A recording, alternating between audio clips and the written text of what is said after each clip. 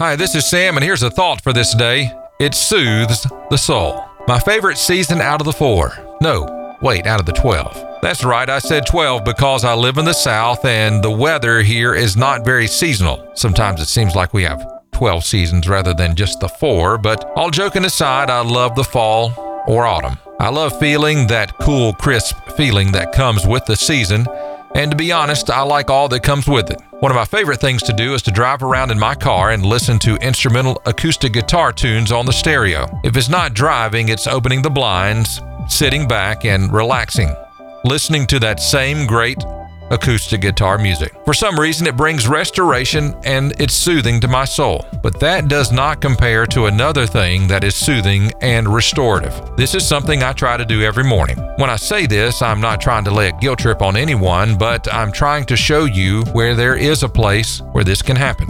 This time seems to reset my mind and it gives my heart rest. Some people call it devotions, other people call it time with God.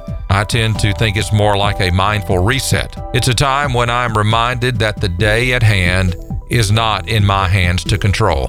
It's a time that helps me place my heart in the control of the one who actually loves me more deeply than anyone else ever could. It's a time when I can be reminded that no matter what happens in the next 18 hours, I am loved and accepted. The psalmist says in Psalm 46 and verse number 10, that God says, "Be still and know that I am God." This time causes me to take a deep breath and slowly lean into the loving arms of my Savior. And at that moment, everything wrong in the world seems to be all right. Kind of like that cool, crisp autumn day, full of slow acoustic guitar music. It is soothing to my soul. How about you? Where do you find time to rest in God? This is Sam, and that's the thought for this day. It soothes the soul.